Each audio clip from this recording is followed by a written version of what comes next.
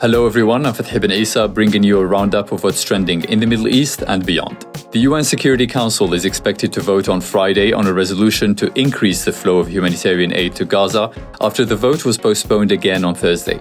Diplomats and news reports said discussions took place behind closed doors over specific drafted text included in the UAE-led resolution in order to avoid another US veto. Since the war began on October 7th, at least 20,000 Palestinians, including more than 8,000 children, have been killed in Israeli bombardment, according to the Palestinian health authorities. A gunman in central Prague killed at least 14 people and wounded about 20 others. Police said they eliminated the suspect, a student at the Faculty of Arts at Charles University in the city's famous Old Town. The attack is the deadliest mass shooting the Czech Republic has seen in decades.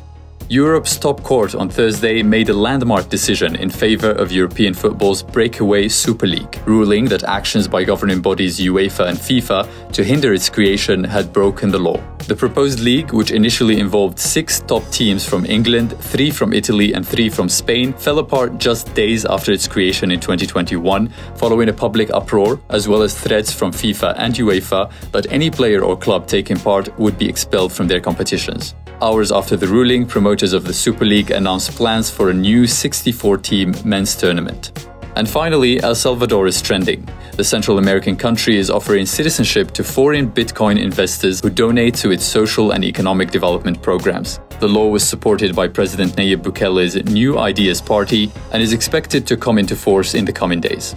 That's it for today's Trend in the Middle East. For our full range of podcasts, check out our podcast section at thenationalnews.com.